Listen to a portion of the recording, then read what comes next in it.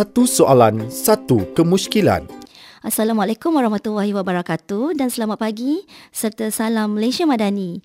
Saya Zurina binti Razali, penolong pegawai undang-undang Jabatan Bantuan Guaman Negeri Selangor.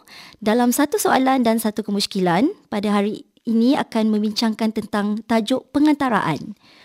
Mungkin ramai yang ingin tahu di luar sana apakah itu yang dimaksudkan dengan pengantaraan.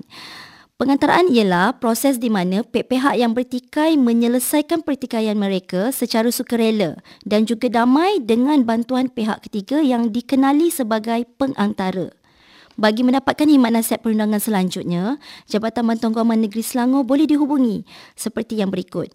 Jabatan Bantuan Guaman Negeri Selangor, Lot F50 tingkat 1, Pusat Commercial Ideal Convention Centre IDCC, Jalan Pahad L 15/L Seksyen 15 40200 Shah Alam, Selangor, atau di talian 0355453398, sambungan 3492, sambungan 3497 atau sambungan 3439.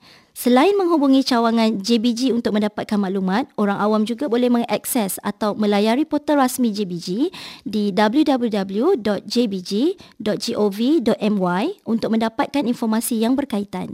Puan Zurina binti Razali, penolong pegawai undang-undang Jabatan Bantuan Guaman Negeri Selangor.